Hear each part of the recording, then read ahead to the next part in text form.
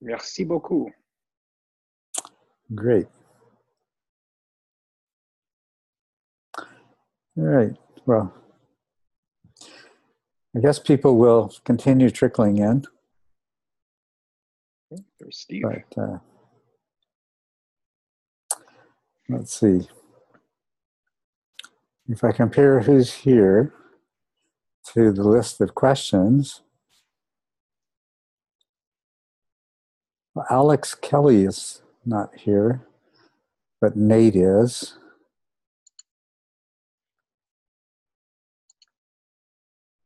And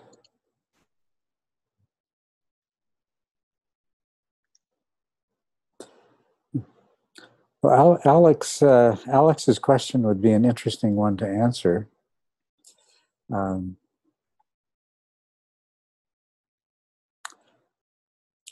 I think, well, we'll wait and see if Alex shows up, and then I'll go ahead and start. So I'm going to begin with Nate's question, and if I forget and Alex shows up, remind me to go back to his question and we'll talk about it. Okay, so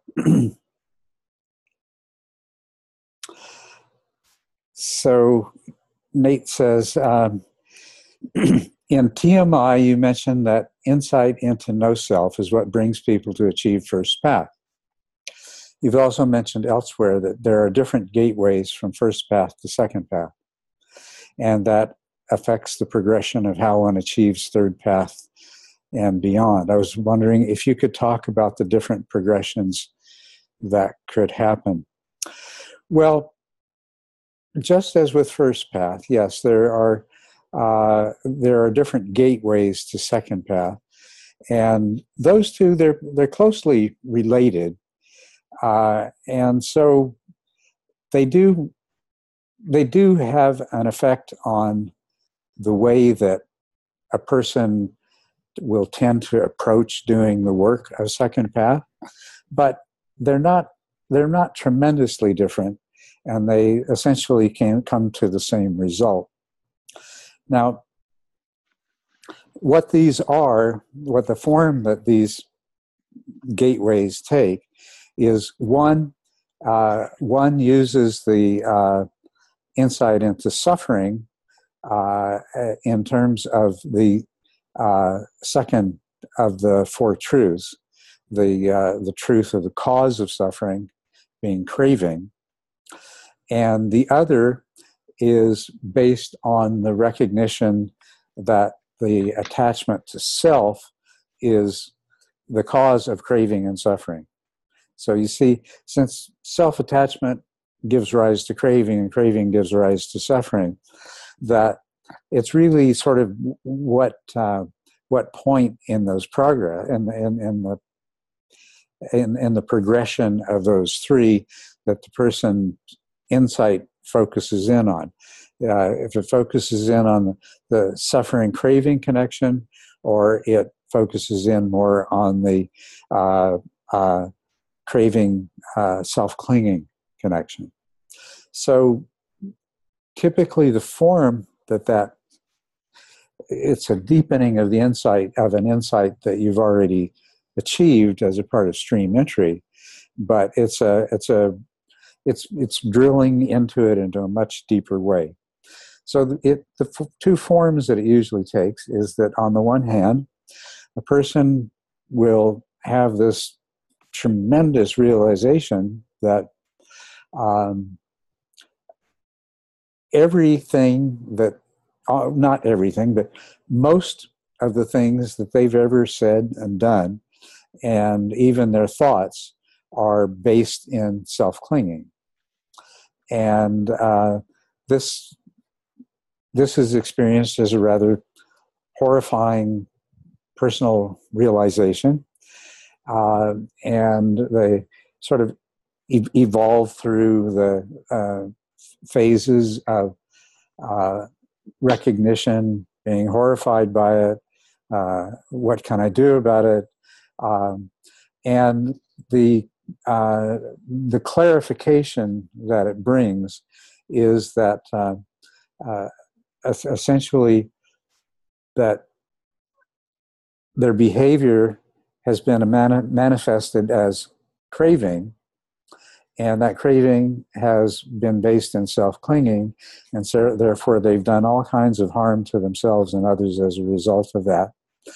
And what this does is it has a very empowering effect. Now, to understand that empowering effect, we can look at the other way that this happens, is when somebody is, and there's a practice that actually leads to this specifically, just as there are certain practices that lead towards insight into emptiness or insight into impermanence and so forth. A practice of examining mental states. And this is the third application of the four application of mindfulness of mental states. And in the process of doing that, one comes to realize that the only truly satisfactory mental states that they've ever experienced are those that were completely free of craving. And they recognize craving as the true enemy to a degree that they never have before. This is where the empowerment comes in. In either case, is recognize the craving is much easier to recognize with a high degree of consistency with the mindfulness that a person has, having had either of these gateway experiences. And so craving becomes the focus, no matter which is the gateway. And craving originates with self-clinging, and craving results in suffering and dissatisfactoriness. Now, the realization of dissatisfactoriness is just exactly that. There has never been, except on those occasions where there was no craving, there's never truly been a sense of satisfaction, fulfillment, being at ease, content, so forth. And that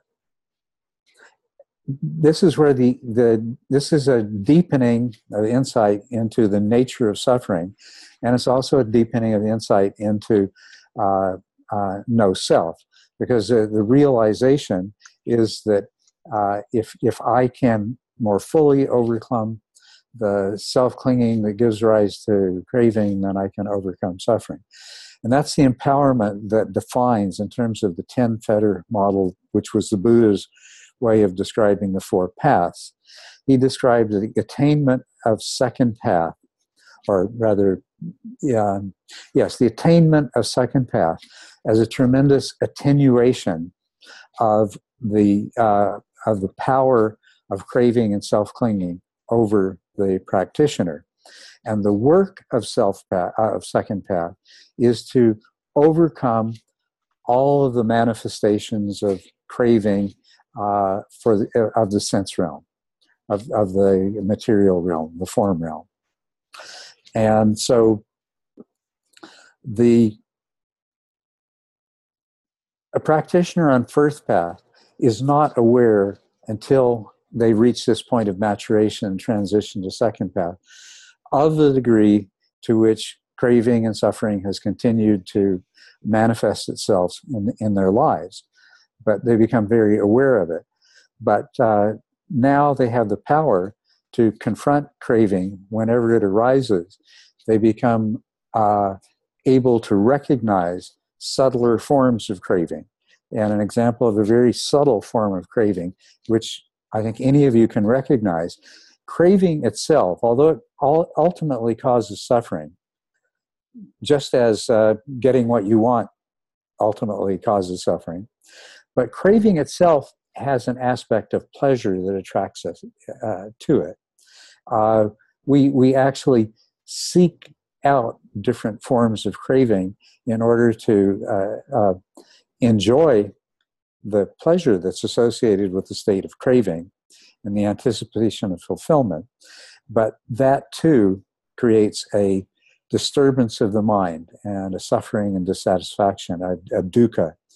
The word suffering in English is always understood in a more extreme form, but what we have to recognize with the word dukkha is that it covers the entire range, from the kind of dissatisfaction that some people even mistake for things being okay. And that's really what this transition is about.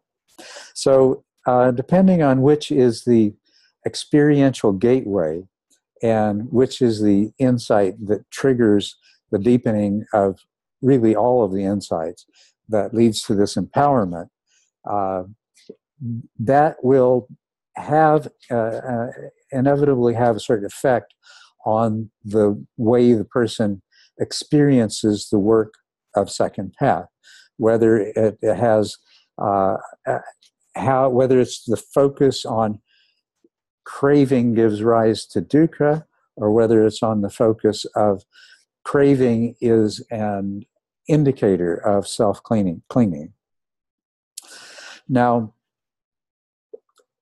I would be hesitant to say that either one of these gateways, I think, I'm kind of going along with the commentaries on this, which say to that the gateways are a reflection of different personality types. And so I think there are, that whether it's through craving or whether it's through recognition of self-clinging, that one makes the transition from first to second path. The significance of that is more in terms of, you know, the nature of that person. Now, some arguments can and have been made that to recognize the element of self-clinging is because it is moving us closer to the ultimate elimination of this inherent sense that we are a separate self that is characteristic of fourth path, that this is a superior superior way of progressing through second path. But I'm rather unconvinced of that. I think that if your mind tends to gravitate towards recognition of the problem in one way rather than the other, then it probably follows that you're going to make the most rapid progression through second path following your natural inclinations. Of course, being very clear on the self-clinging, craving, dukkha, the sequential, actually, we can think of it sequential, but they actually are feeding back on each other, as you realize. Craving reinforces self-clinging. Suffering reinforces, or dukkha reinforces self-clinging. Dukkha itself gives rise to craving, right? And so these are not really linear, but you can see how a linear construct is an easy way for us to talk about them. So what do you think, Nate? Does that kind of get to what you were talking about? Yeah, it definitely does. I just think that's very interesting that there are different gateways. And I was also thinking, like, how does that affect like progression beyond second path? Because I've heard people say like once you've achieved first path, progression to the second path is almost like natural. But like to go beyond that is like a little bit more difficult.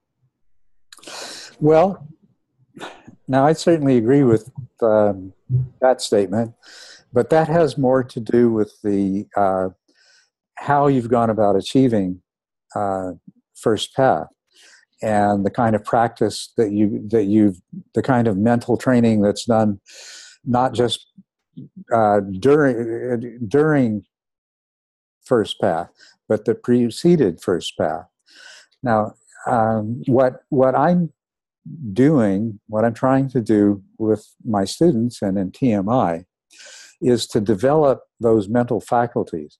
So you've developed as a trait, not just as a state that you can induce when the circumstances are right, but as a trait, very powerful metacognitive introspective awareness. And the sort of apana samadhi. I call it stability of attention, but attention comes in different degrees of stability, and the ultimate stability of attention is apana, where it's the complete absorption of attention into its object, even though it may be only for a second, and it may be a whole series of objects. When it's on any object, it's totally on that object. So by cultivating this kind of mental stability, or mental faculties, stability of attention, and very powerful mindfulness in the form of metacognitive introspective awareness, it becomes much easier to progress to second path and beyond second path. You can see the value of metacognitive introspective awareness in doing the work of second path that I just described. Well, it's that much more important when it comes to third path. So the degree to which the mental training and the practices that a person has done to arrive at first path and perhaps second path, whatever shortcuts, whatever shortcomings there are of that methodology, they're going to catch up with them in the higher paths. And this explains why people who practice in certain ways often spend a very, very long time in first path, and in certain traditions, very few people get beyond second path unless they develop the particular skills that they neglected along the way. Now, they can actually develop those skills much more readily and much more easily, having already reached those path attainments. I mean, to be able to meditate in a state where the hindrances are no longer disturbing, where there's where you already have a lot of insight, a person can easily catch up. But this is another way of understanding the Yuganada Sutta, where the Buddha says that for those who have developed vipassana, go and go find the teacher and learn samatha.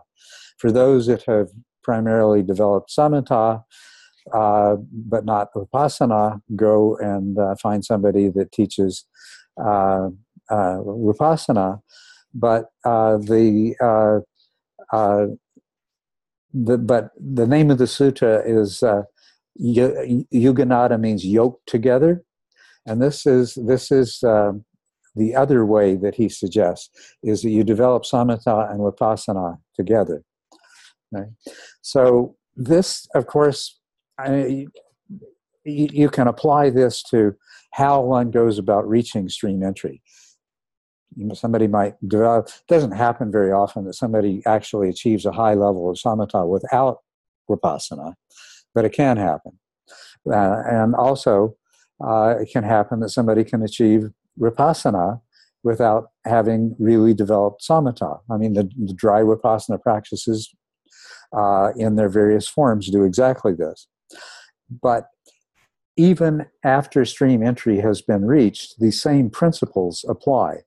That samatha, and especially the traits that it develops, and the same things are present in these other paths, but they're not developed to the point of being traits. They're developed to the point of being states that can be temporarily induced, perhaps in a retreat, and perhaps and as a means to give rise to insight.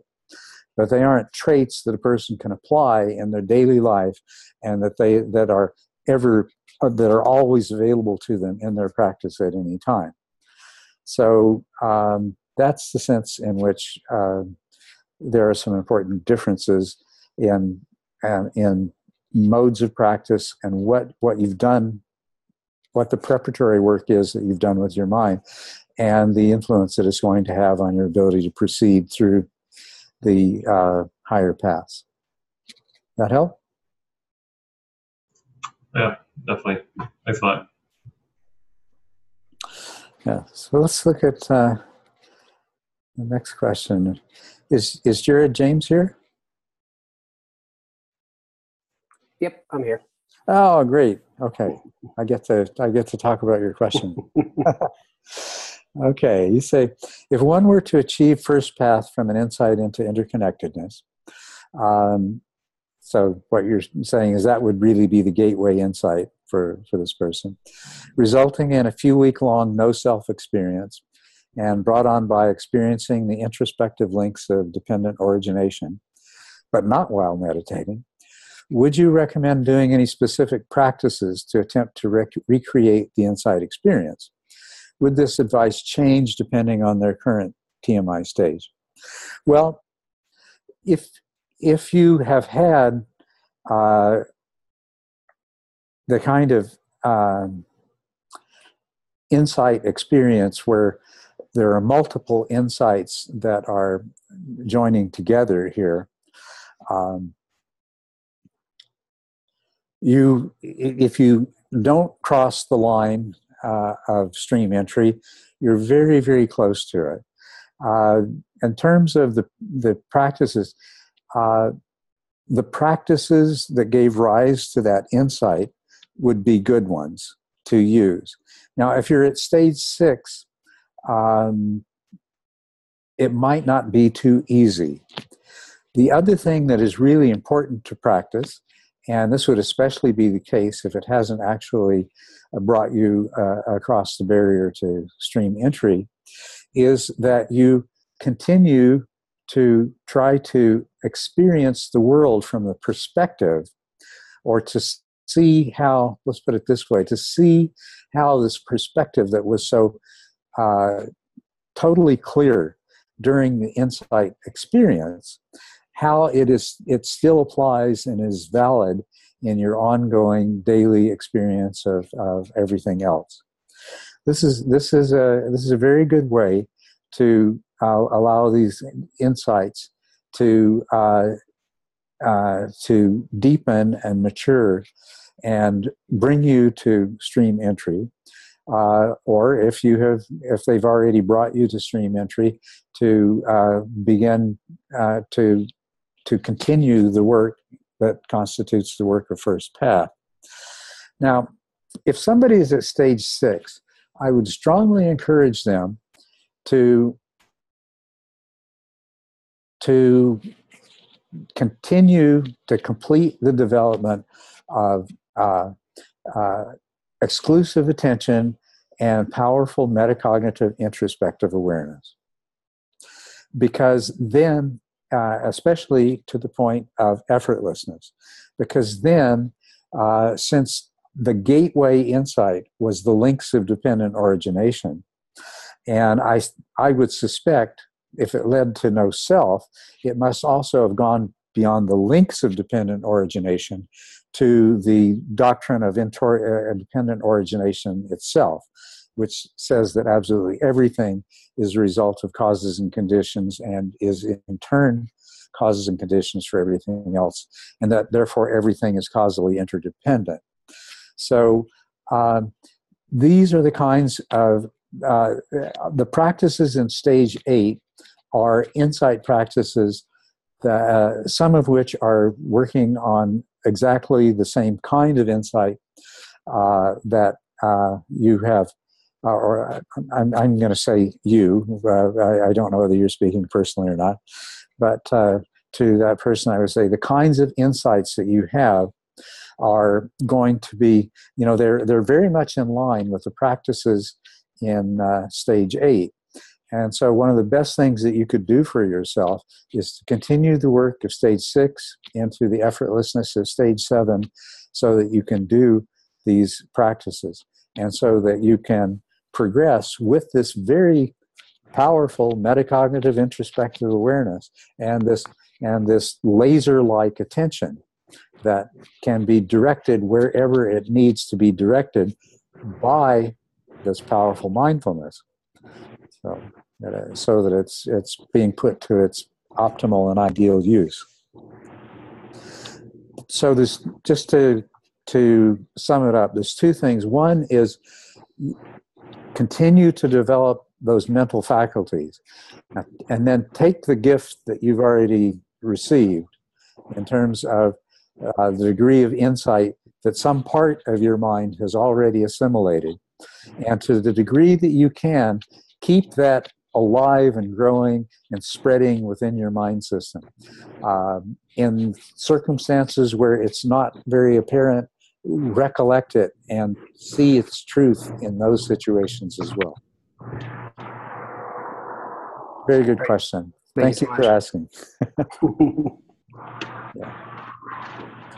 Okay. Mike. Mike here?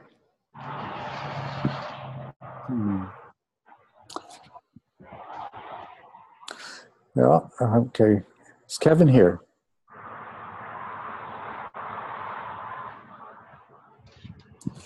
Okay, we can still... Yes, hello. Oh, you're here. Okay, great, Kevin. Yes, okay.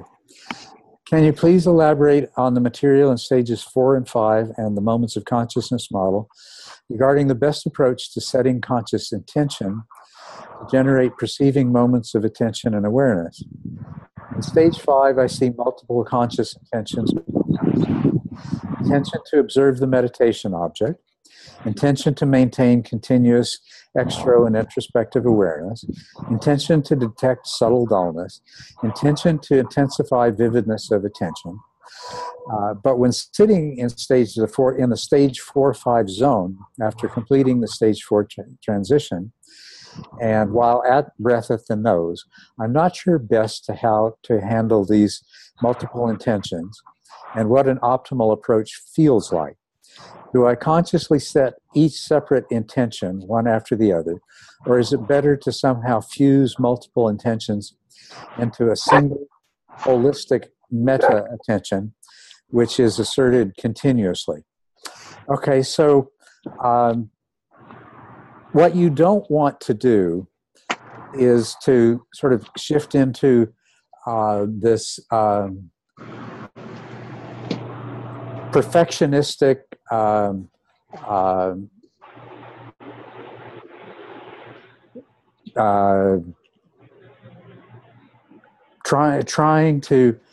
trying to do more than you need to do, setting too high a standard. Like, I am going to manage to hold all of these intentions in my mind simultaneously, or I'm going to somehow integrate all of these intentions into one meta attention. Those would be kind of extremes, but the middle way between them is really perfect. Now, you can think of the goal of stage 5 as being increasing the power of consciousness and these different intentions as being means to do that. Increasing the power of mindfulness corresponds to decreasing dullness. So detecting subtle dullness is essential to overcoming subtle dullness. So take whatever aspect of these intentions that for you at any given time in the process, and it'll change, but as you're making that transition, something is going to be the easiest way for you to frame your intentions for your practice. For example, and this would be a really good starting point, is that you begin with trying to detect subtle dullness, and then as a part of that is an introspective awareness of the vividness and clarity of your attention and your awareness. So the other intentions sort of come along with it, but take whatever is the best way of framing your intentions that feels most appropriate when you begin. And of course, you can't do much to correct subtle dullness until you can recognize it. And the ways to recognize it is by coming to the place where you have enough introspective awareness to recognize that the clarity of either or both awareness and attention has diminished. Do you follow me on this? So, and don't try to treat them as separate intentions that you've got to do this incredible juggling act of holding them all at once. And don't feel like you've got to, I mean, they're going to all come together by themselves. So let that merging into a single meta attention, let it develop on its own. Okay, that's great. I mean, I know, when I was reading stage 5, I really loved, because I was struggling in stage 4. It's like, okay, how do I get these more perceiving mind moments? Right. It's like, oh, I really want to do that. How do I do that? Right. So now I'm really loving conscious intention. That's great. But, I feel like I'm juggling all these different, intentions. And is it wrong to feel like there should be a feeling of this intention setting? I mean, I know it's a mental activity. It almost feels like attention, actually. But the more I was reading it, it almost felt like there's a feeling to it. Did you know what I'm saying? I know what you're saying, yes. And that feeling, the feeling to intention that's how the intention is manifesting continuously in awareness. Okay? And so,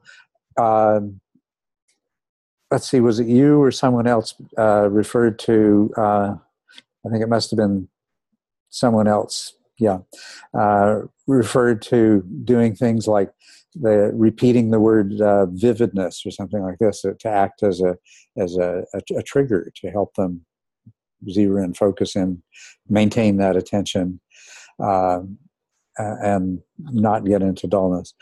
There's nothing wrong with doing things like that, but what you're doing when you do that is you're actually bringing attention. You're taking attention away from the breath to shift it to the concept of intention and the word vividness. So that's fine as an initial kind of approach to, but you want to let that go as soon as the intention begins to just be the framing of your mind, or it's sort of the background state of your mind that is just continuously, I know where I'm heading, and where the emphasis is, you just go with the feeling. Right. I'm trying to stay away from a lot of concepts when I'm doing this. Mm-hmm. Right? Because I'm trying to not add a bunch of layers that I know I'm going to have to try and remove later. Right. But am I correct in understanding that it's probably not a good thing to be trying to set an intention of, I'm intending to to work with the concept itself, like I'm intending to create more perceiving mind moments. That's very conceptual, right? I mean, yes. Is that a skillful thing to try to do initially, or just stay with vividness? Absolutely. You know what I'm saying? Yeah, I know what you're saying, and this is, the preparation for meditation. That is the first step in the preparation for meditation, is to reflect on your meditation up to now and choose what you would form the intention for what you would like to happen in this meditation. And then the next step is to not be attached to it. But, I would encourage you to go ahead and prepare for your meditation in exactly the same way that's described there. You don't necessarily, I'm sure some of the parts of the preparation for meditation you probably don't need to do. They become very automatic. But that initial intention setting, that's where the conceptualization should happen. Okay? Concepts are there, and then once you're sitting and once you're doing the practice, you just want to keep that feeling alive of you know what you're doing, you know where you're going, you know what you want to see happen, and you're not grasping after it. So doing both of those conceptually at the beginning will be very helpful. Great. Thank you so much. I really appreciate it. Most welcome. Yes.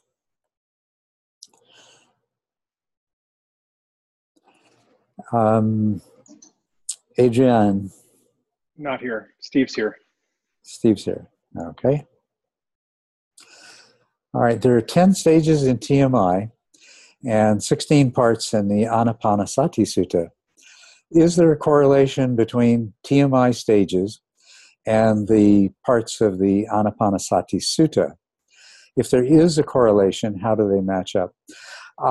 Well, Steve, you'll notice that there are scattered throughout the book excerpts from the 16 parts of the Anapanasati Sutta.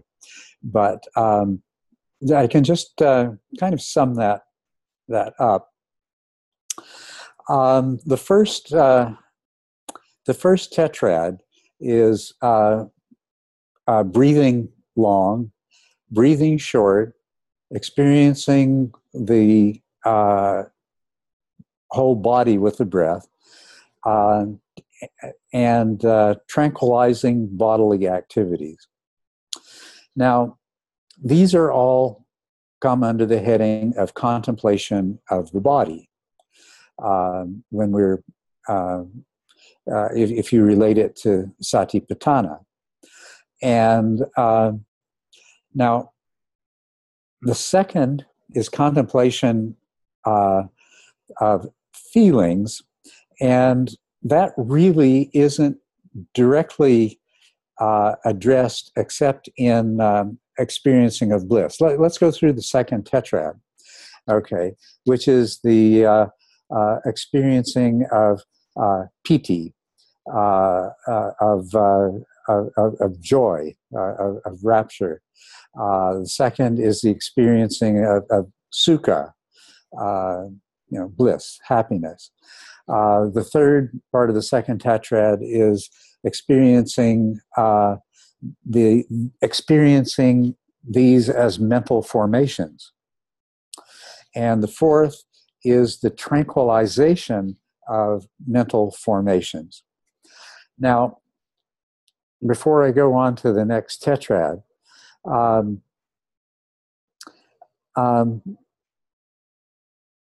the first three of the first tetrad, breathing long, breathing short, experiencing the whole body, this really describes through stage 6, and then 7 is a transition. The calming of the bodily formations, which is the fourth of the first tetrads, actually goes together in the 10 in the 10 stages that I've outlined, with the experiencing of piti and the experiencing of sukha. So the fourth and the first two of the second tetrad, so we'll call them the fourth, fifth, and sixth of the 16, those are really all stage 8. And then the seventh and eighth, the recognition of mental formations and the tranquilizing of mental formations is the experiencing of mental formations and tranquilizing of mental formations, I should say. It would be a better way of putting it. I mean, it'd be easier if I had a translation in front of me. I do have a translation that I made myself. Anyway, but the experiencing of mental formations and the tranquilizing of mental formations, I think you can recognize as being that's the work that's happening. That's where stage 8 goes into stage 9, and what had been the very energetic aspect of PT leads into tranquility. So now the third tetrad, and this would be numbers 9, 10, 11, and 12, which are, let me see, I'll find my translation in the book here. I was trying to avoid having to flip through all the pages of the book, but it's going to be easier. Okay. Experiencing the mind while breathing in, he trains himself, and while breathing out. Making the mind tranquil and fresh, breathing in and breathing out. Concentrating the mind while breathing in and breathing out. And releasing the mind while breathing in and breathing out. These are essentially the practice of samadhi. So you could perhaps take the eighth part of the eighth item of the 16 in Anapanasati, the tranquilizing of mental activities, and the ninth one, experiencing the mind, the 10th one, which is making the mind tranquil and fresh, and the 11th and 12th as being you could take 8, 9, and 10 in particular as being what the main thing that's happening in stage 9, but there is also number 11, the concentrating the mind while breathing in is obviously a part of stage 9. But you could take this whole tetrad as describing being in the state of samadhi on a continuous basis. So that would correspond to that part of the Anapanasati Sutta would correspond to the way that one is practicing in stage 10. So you have the tranquilizing and the experiencing and the refreshing of the mind that from stage 9. In stage 9, you've actually entered into shamatha, and then the full maturation of continuous ongoing shamatha really corresponds to 9, 10, 11, and 12. Now, if you look at 13, 14, 15, and 16, which is the contemplation of impermanence and the contemplation of fading away and the contemplation of cessation and of relinquishment. Now, these are all referring to insight. So, and they're referring specifically to the insight development through cessation and would be into path attainment. So the first three, there is this correspondence in the book. I think the ones for stage 8, I might have put at the end of stage 7, if I remember correctly. Should read my own book more often. Yeah, all right, here it is, yes. At the end of stage 7 is experiencing joy and experiencing pleasure. Let's see what I say. Stage 8.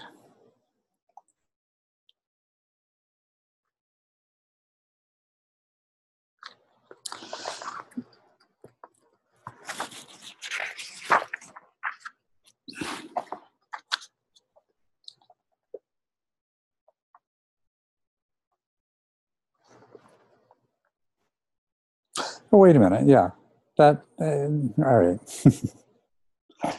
Okay.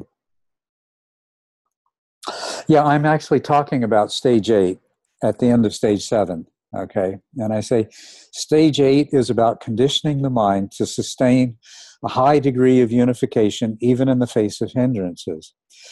Then meditative joy is fully developed and the glue has set. So this is at the end of stage 7, but I'm talking about stage 8. And that's where I say experiencing joy while breathing in and breathing out, and experiencing pleasure while breathing in and breathing out. So those correspond to 5 and 6 in the Anapanasati sequence. So that's, and that's what I'd said earlier, that 4, 5, and 6 are really descriptions of Pacification of the senses, that's the calming of the bodily formations, is number 4. Number 5, the experiencing of PT, joy, reaching the grade 5 PT, and the bliss of mental and physical pliancy, which is the sukha or pleasure, that is number 6 in the Anapanasati. So 4, 5, and 6 are stage 8, and they're actually inserted in the book at the end of stage 7 when talking about stage 8. So if you go to the book, you should be able to follow the sequence of all 12 of them, because that was very much in my mind and in my consciousness as I was writing that, and that's why I added those quotes. Thank you very much. It's very helpful. Good. Well, it's this amount of information. I wish I had, a blackboard and I could write on it and things like that. It would make it easier. Trying to do it verbally only, I feel like, gee, am I making it more obscure, or am I actually clarifying it? But at least you get to listen to the recording again. Anyway, great question, and I enjoyed pointing that out. All right, let's see what's next here. The next person is here is William. Next person is William. Okay, yes. All right. I have listened to virtually all of the guided meditations found on dharmatreasure.org. In all the cases that I can remember, the guided meditations begin with a period of open awareness, being in the present moment with sounds and bodily sensations, and only giving attention to thoughts that pertain to bodily adjustments in the present moment. Matthew Immergut described this as being the entry protocol. I've never heard that you formally discuss this after having listened to all your discourses that are available on Dharma Treasure. And I wonder what you deem to be important lessons to be learned during this entry protocol. Well, there are quite a few. But first of all, let me point out that this is the first step in the four-step transition that's described for stage 1. Do you recognize it, William?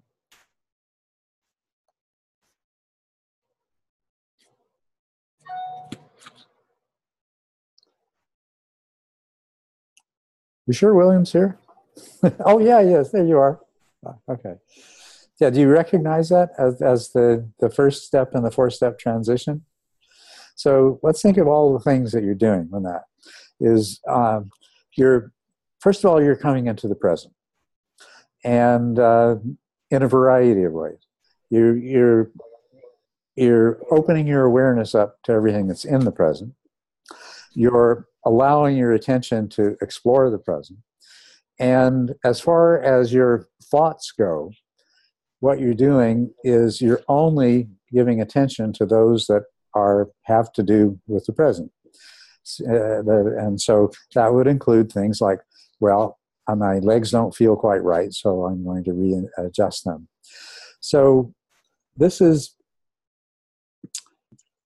the beginning of, in a lot of these guided meditations, one of the things that I'm trying to help people to recognize is the distinction between attention and awareness, and what it means to be present, and how awareness is naturally present, while attention is the rascal that's always trying to run off to some other place or some other time, right?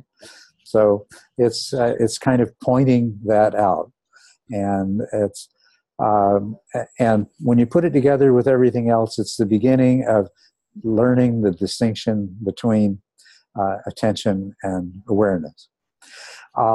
In terms of not wanting to pay attention to thoughts that inevitably arise that are not to do with the present, you're already exercising introspective awareness. And that's so you're already starting. You're getting into this mode of into the meditation mode. And then if you take it stepwise through the other 3 steps, then it becomes just a very gentle transition. And at each of the next, step 2 and step 3 of that 4-step transition, that's giving you lots of opportunity to work with attention and awareness, recognize the distinctions between them, recognize how they interact and how they work together. And to and the more experienced you become in your meditation, when you're at stage 4, stage 5, stage 6, and if you're still doing this 4-step transition, which is not a bad idea at all, you're going to be able to apply everything that you learn to the events that are taking place as you are gradually restricting the scope in which you, let's say the range in which you allow your attention to move, and at the same time maintaining a high level of awareness. And then it's also the distinction between introspective and extrospective awareness that's also going to be coming clear. Now, somebody who's in stage 1, they're just kind of following the description. But somebody that's in stage 4, stage 5 is going to get a lot more juice out of this 4-step transition. And the main effect is that by the time you're actually following the breath sensations at the nose, you're really, really solidly in. So, is that, or did I miss the point of your question? Did I get to it? I think you're muted. No. Can't hear you for some reason.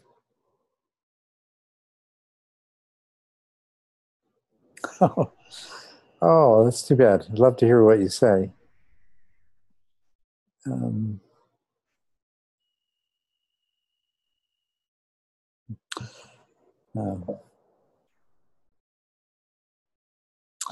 Okay, well, I hope it's helpful. You could put your comments in the chat if you open the chat on your screen. You could type in your comments there.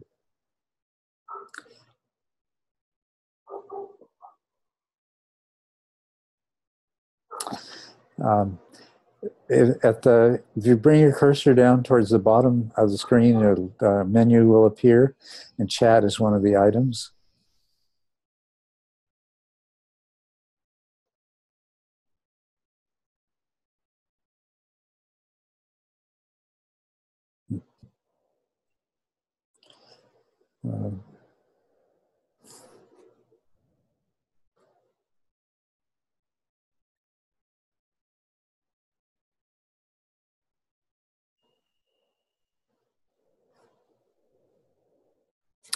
Okay, well, maybe we should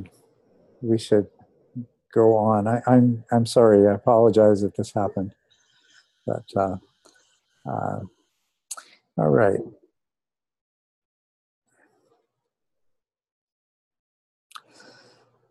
Janavi,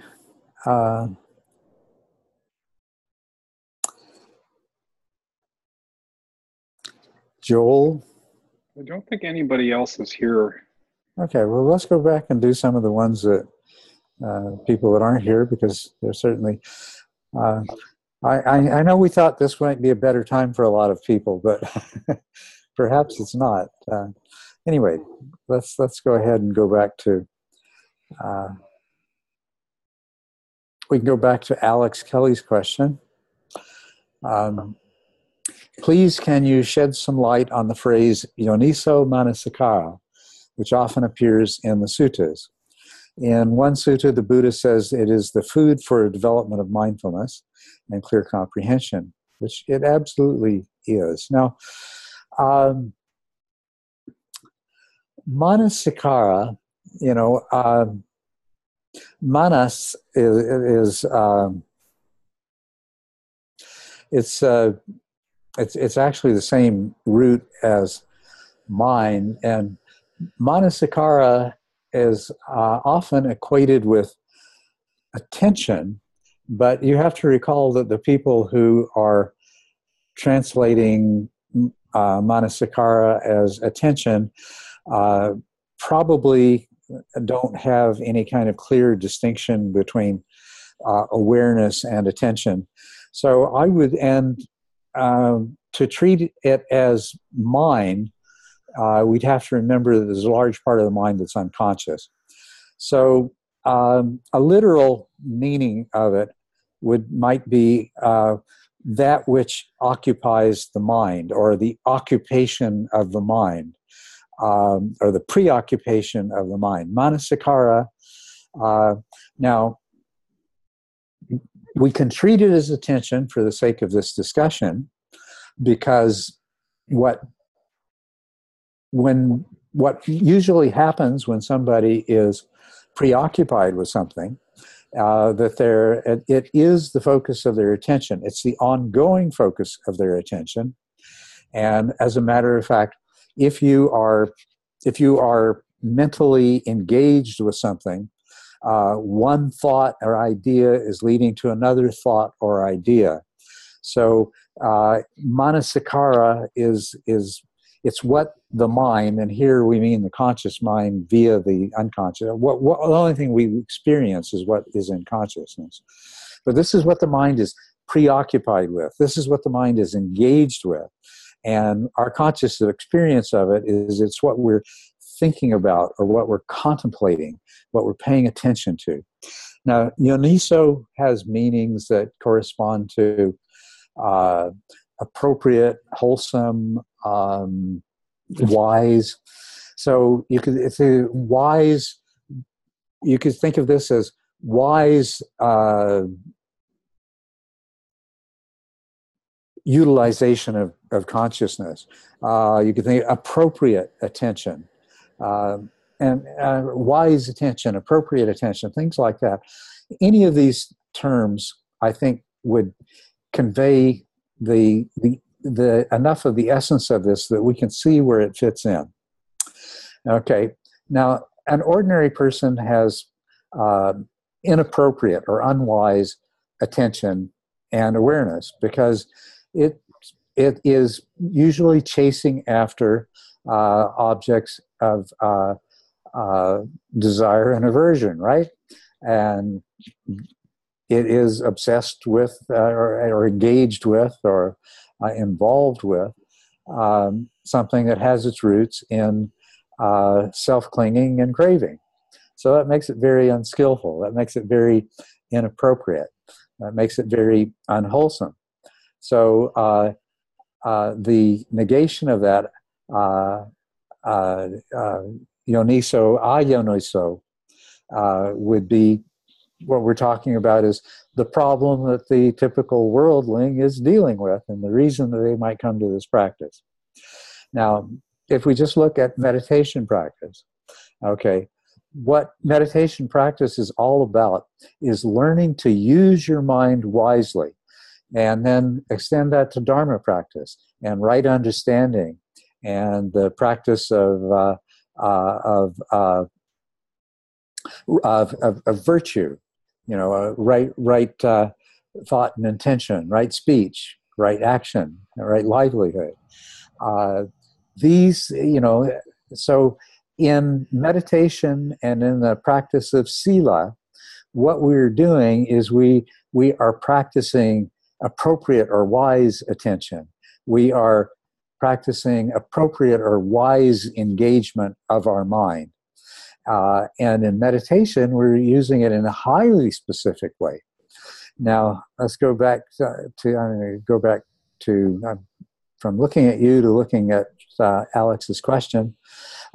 He says in one sutta, it is the food for the development of sati and for sati sampajana. And truer words could not be said, because, awareness, as awareness develops into mindfulness, and as attention and awareness are working together in an optimal way. And as one's knowledge and understanding of the Dharma develop, then one is continuously practicing yoniso manasikara. When you are doing formal practice, walking meditation, sitting meditation, of all kinds of things like that, now what you're doing is you're training your mind to function in this highly mindful way. And so, yeah, absolutely. Yoniso manasikara is what allows you to develop powerful mindfulness. And when it becomes sufficiently powerful, and when that metacognitive, introspective aspect of awareness becomes fully developed, you now have the sati that is sampajana, the complete understanding. So sati is basically knowing what you're doing, knowing where you are, knowing what's happening in your immediate environment. Sampajana is that introspective awareness of what is the thoughts and intentions that are motivating the particular things that are coming to mind that you might say, or the actions that you might perform, or the choices that you might make. Okay, so that now where you have not only sati, the mindfulness of what you're doing, but also what is driving the intentions behind your thought, speech, and behavior, and then recognizing the appropriateness of those thoughts, that speech, and that behavior, which then gives you the opportunity to substitute those thoughts and your emotions with more wholesome ones, to refrain from unwholesome speech and engage in wholesome speech instead, and likewise for actions and other choices. Now, this is actually the definition of sati sampajana. And so it is not only is yoniso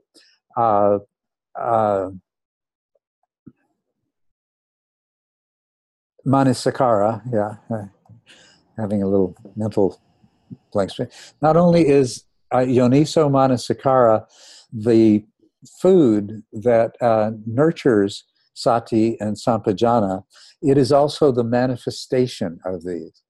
Because the state of sati sampajana is the most appropriate way for the mind to engage one's ongoing experience. So that was a great question that Alex asked, and I wish he'd been here to give us his feedback, but thank you, Alex. I do appreciate it. Mike is next. Yes, Mike is next. And I am probably going to, I gotta look, see what time, when I should cut this short. Well, okay. Anyway, I might not get through all the questions, is what I'm saying. We're going to look at Mike's. So Mike had asked, I was wondering if you could talk more about the significance of the Kriyas and the best way to work with them. Since a Mahasi retreat I did in May last year, most of my sits have included some form of involuntary arm movements, some vigorous arm and hand flapping. Sometimes it's smoother yoga-like postures. Often it is accompanied by tension in the middle of the head. I attended another retreat last week and the energy disappeared on the third day, but a day after I returned, the movements were back again. Prior to the retreat, I had also sometimes started getting odd facial contortions. It's nothing unmanageable, although it's not particularly enjoyable either. I'd just like to know the best way to work with the energy, as it has been quite some time since it originally began. Now, this is something that I wish I had taken the time to explore much more thoroughly myself, rather than just leaving it at the level of, well, this is something that happens and it happens to everybody and it happens to a greater, lesser degree, and the best thing that you can do is just let it happen, let it work its way through. I have gone a little farther than that when I'm instructing somebody that's going through this, or when I'm leading a retreat, and there'll often be quite a few people in the room that are dealing with this. I do have a few clues of ways to deal with this. One of the things is, to the degree which you can clearly experience energy movements in association with the involuntary bodily movements, you might be able to recognize sort of blockages that seem to be related to those movements. And I find that a lot of the people that are experiencing this can do that. And then I suggest that what you do is focus your energy or your attention on the energy movements that you feel in association with those blockages, and see if the energy won't follow attention. So see if you can't move the energy through that blockage, or sometimes by focusing your attention beyond the place where the blockage seems to be, kind of draw the energy through the point where it's blocked. And that was just that's something that I discovered that I could do, and that I've taught to people.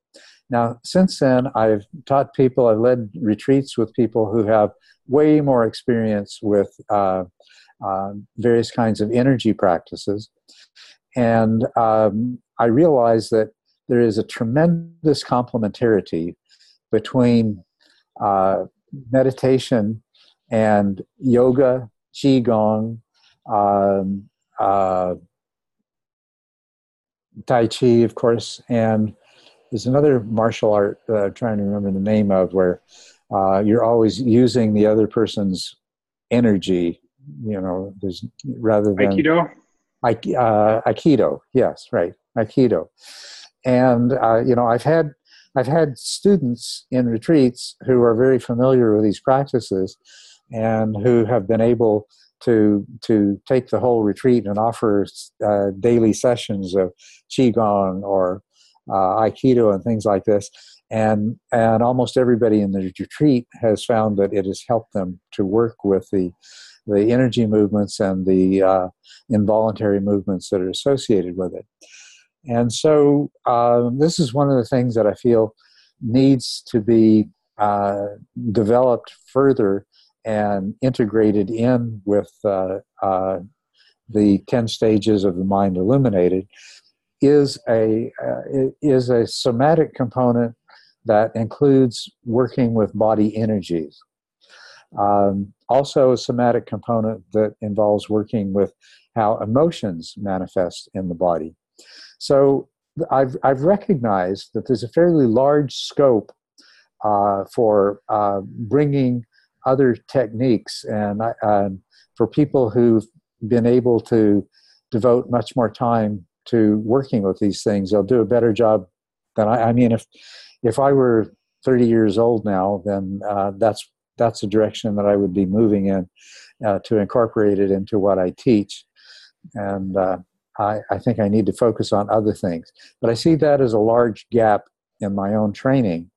And it's something that I continue to invite people in the teacher training courses who have a strong background in this area to work towards some sort of way of incorporating this in the most effective and efficient way into the 10 stages, both to deal with the energetic and the involuntary movement aspect that is very, very closely associated with unification of mind. And so since everybody's going to experience that, they should be able to work with it, but also the emotions. Now, part of the reason that I didn't have these experiences in the course of my life and the development of my spiritual path is I'm one of these people that I've been mostly in my head all of my life. And for a good part of my life, I was totally out of contact with my emotions. Other people could look at me and tell what emotion I was experiencing, but I had no clue. So, I was unfortunately, and I know I'm not, I'm not a rare occurrence. There's a lot of people that are like this. Very much in my head, very much not in touch with my body, and therefore, also not as in touch with my emotions as I should be. So it's not just for the sake of dealing with involuntary movements and energy currents. It's also it's also for dealing with the emotional aspect, the cleaning up, the purifications, and which is an extremely important part of the spiritual path. And it's something that is not really present to a sufficient degree in any of the traditions that we have available right now. So I would strongly endorse working with some very competent teacher in something that has to do with these with energy movements in the body. So there's Kriya Yoga and there's Kundalini Yoga. I'd be very careful with either of those to make sure that I got somebody who really knew what they were doing, because I heard some horror stories about what can happen. But Qigong, Tai Chi, things like that are, I think, really, really productive and safe ways to learn to deal with these. I wish Mike was here to give me some feedback on my comments there. But good luck with it, Mike.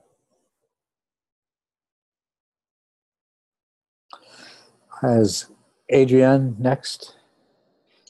Yep. Okay. Adrienne has a friend who's having problems with the practice. He has social anxiety, which makes working on the Eightfold Path either impossible or extremely difficult. The intensity of the hindrances and ego is such that his attempts of progress through the stages have been cyclic for more than 2 years. Falling off the practice, falling asleep while trying to meditate. We wonder whether a retreat would change critical conditioning that would allow him to sustain a regular practice. We have heard that retreats do put you on the higher stages, but people fall again back to the start when they leave the retreat. Well, let me start by correcting that last statement. That if you've fallen back to where you started from before you did the retreat, then there's something questionable about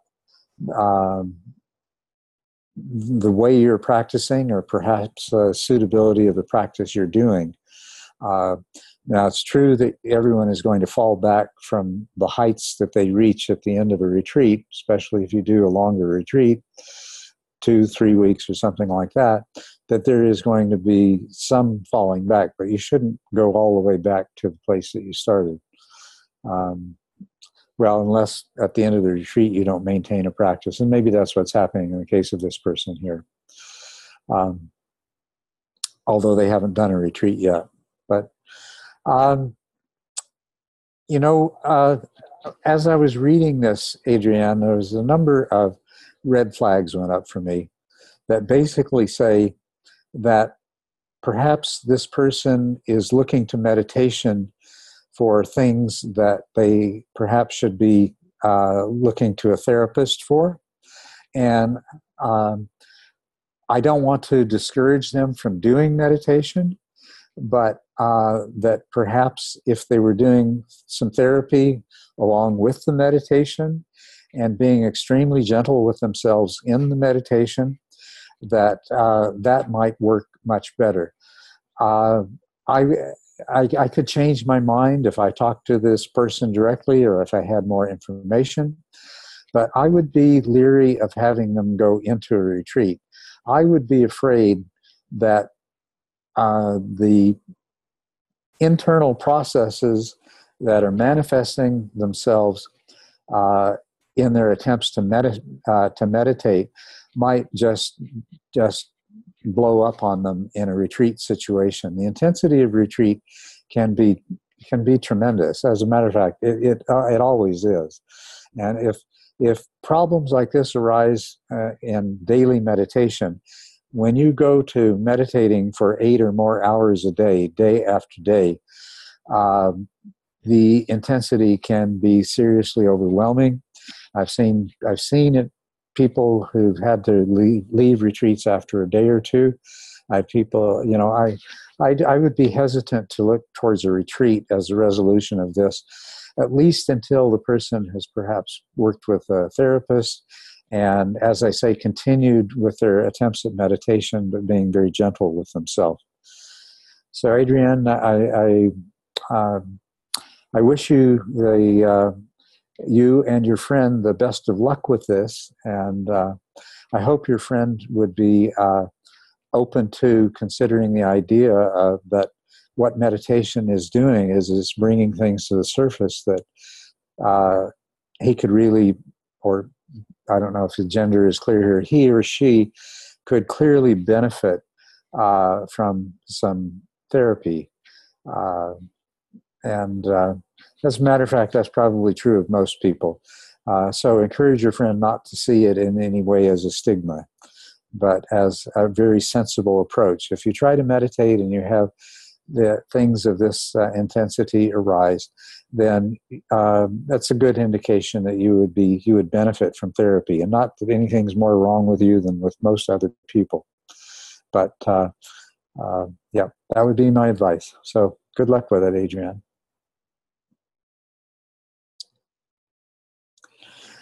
All right. I think I might make the next question my last question. So Alexander, he said he knew he wouldn't be here tonight. I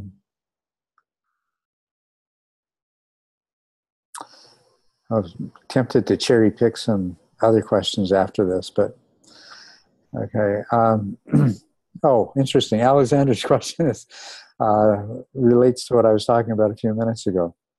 He says, in the last Q&A, you mentioned that you are exploring the role of additional practices to develop body awareness. I wonder what falls in this category and how it relates to the stages. Feldenkrais, yoga, qigong can be done without explicitly working with energy and develop general body awareness. Or are you thinking more in lines of working with energy itself and trying to feel it and learning to lead it? Well, the yoga teachers that I have dealt with explicitly work with energy and prana as a part of the yoga. And likewise, the Qigong teachers that I have met and are friends with and who taught me a bit of Qigong, which I wish I spent more time practicing. They are well, they're all Chinese or Asian, and it's, as far as they're concerned, it's totally about qi. It's totally about energy. So I don't think there's anything necessarily wrong with doing methods that develop general body awareness, but I think that might be a good entry point. But I would encourage going to the next step and working with teachers who are directly concerned with the energy aspect of this, whether they call it prana or chi or what. These methods, they are very rich. They have a lot to offer. And so the question continues, what relationship do you see in the training of such practice to the stages in TMI? Or is this more or less independent?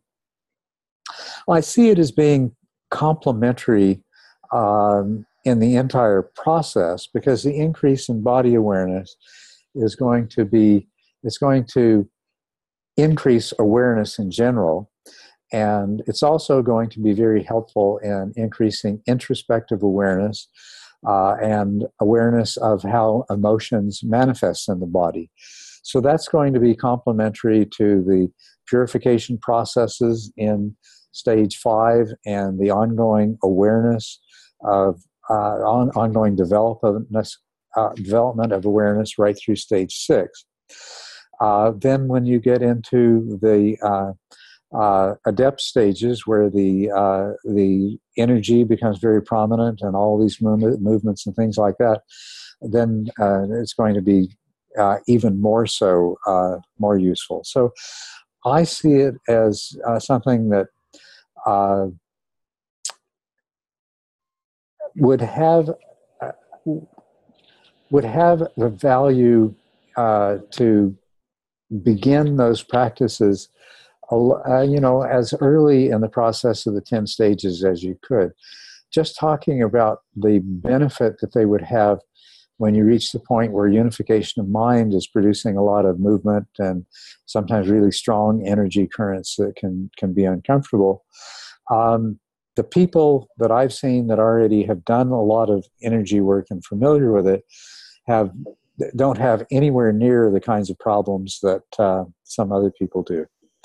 So, and of course, it wouldn't hurt to begin at stage 8, but think of how much better it would be if you had already started doing something like Qigong or yoga that emphasized the energetic or prana kriya component back when you were beginning stage 1, 2, or 3.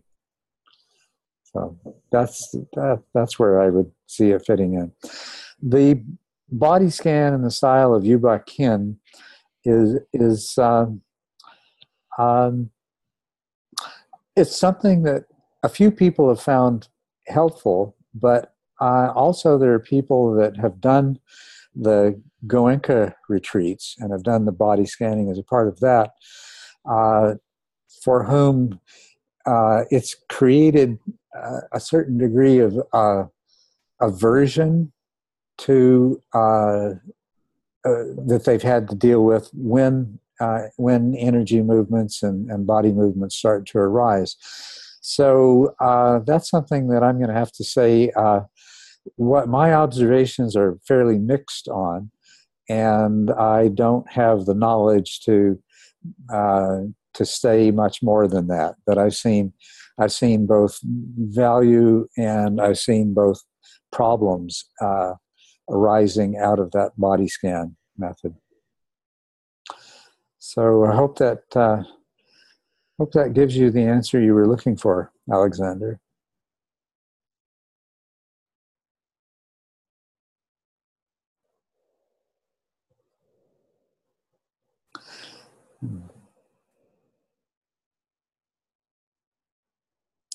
Okay, I'm going to cherry pick another couple of questions because they're pretty easy ones, but I think they're worth addressing.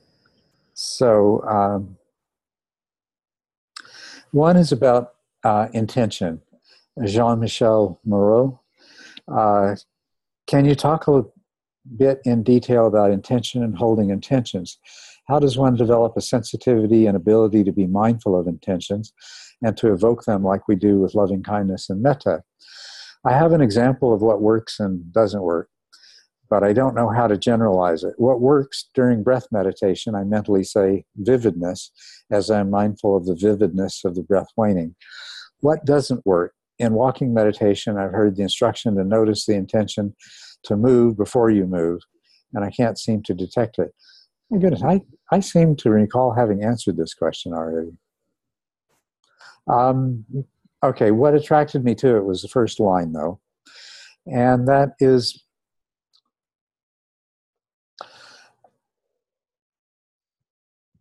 intention lies behind everything we think, say, or do. It's ubiquitous. It's everywhere. And what at the end of the overview chapter, I try to frame the practices for all of the 10 stages as being nothing more than forming and holding appropriate intentions, intentions that are appropriate to that stage in the practice. And I do that in the hopes of helping people to recognize that this is not something that you need to strive at, to recognize that it's not something that you do. And as a matter of fact, in that discussion of intentions, I point out that really forming intentions is the only thing our mind can do. And whether or not those intentions manifest has to do with all of the machinery down the road and even the environment that we're in when the intention is formed. Intentions are really the only thing that we do. And setting a ground for recognizing that intentions arise and the intentions that become conscious and that we act on are the ones that some kind of consensus of different parts of the mind system has been arrived at. What I'm trying to do is to guide people to make a simpler interpretation of the instructions to avoid striving. And what I've been finding is that some people will take the instructions to do with intentions and they'll make intention, they'll do just the opposite of what I'm hoping to help them to do. They'll say, okay, intention, there's this thing called intention. I have to learn to understand it. I have to learn to work with it. I'm not sure what it is. So this is going to be really, I got to put a lot of effort into this. And I need to get somebody to explain it. And, intention is you form the intention, you feel like, oh, I'd love to have a cup of tea right now. You form the intention to get up and walk into the other room and make a cup of tea. And that you form the intention and you sustain the intention. You might get sidetracked along the way and put something away that you notice that you'd left out. Somebody might speak to you and you might, but the intention remains and you'll eventually end up in the kitchen turning on the hot water and making yourself some tea. And it's that simple with forming and sustaining intentions. And that intention is whether we're conscious of it or not, intention is really what we're doing throughout our lives. And I'm encouraging people to understand that and recognize that, not make it into something that's big and complicated and difficult. So I'm not even sure that is original intent. I'm not sure that's the original intention behind Jean-Michel's question, but I honestly recall having answered exactly that question previously. So I'm just going to go beyond it, and we're already an hour and a half. The other question that I wanted is, how important or helpful do you think it is for beginning students to work with an instructor trained in the approach taught in the Mind Illuminated? And I would say what I was just talking about is a good example. It's very easy to misunderstand. So now, if you don't have access to an instructor trained in the approach, I encourage you, please go right ahead. I've tried to make this as close to do it yourself as I could. And so, but if you do have an opportunity, if you do have access to an instructor who has been trained in the Mind Illuminated approach, then it's inevitable that you're going to misunderstand and misinterpret a few things, especially if you've done some practice, followed another teacher in the past. So what I would, even if you're working on your own, what will happen is you'll go back and something that you misunderstood previously or had interpreted in terms of the way you had previously understood things, you'll go back and the basis of your meditation experience that you've had, you'll recognize and you'll understand what it is. But if you have the opportunity to work with a teacher, then it can save you a lot of time. It can smooth the road for you a lot. So Yeah, and it's 7:30 on the dot. I think that's a perfect time to bring this to a close. And so I thank you for coming. Thank you for listening. I hope you got some value out of this. I enjoyed it. And so I'll see you for the next one of these that we managed to put together. Thank you. Thanks.